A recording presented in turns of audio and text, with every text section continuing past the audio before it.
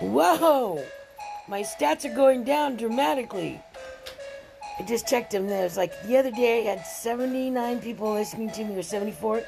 Now it's down to 49. So anyways, want to tell you a story. I don't know what reminded me of it. Of my Nana.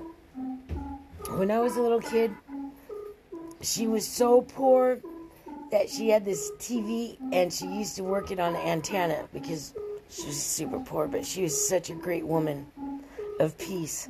So anyways, when we were little kids, Nana used to always use us as the remote control because Nana had no remote control and no control.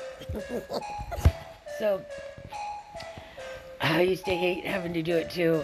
Nana would be sitting in her swivel chair and she'd be out yelling to one of us kids, "Get over there and change the TV and fix the antenna so I can watch that show." So we would go over there and we'd be wrestling with this antenna. She'd move it over to the left. So we'd move it more to the left. And so we'd move it over. No, back to the right. No, to the middle. Stop right there. And then if we didn't get it right where she was, she'd start cussing us out. And then she'd say, "If you don't get that antenna just the way I want it, then I'm going to take Sissy and bend her up like an antenna and beat you with it."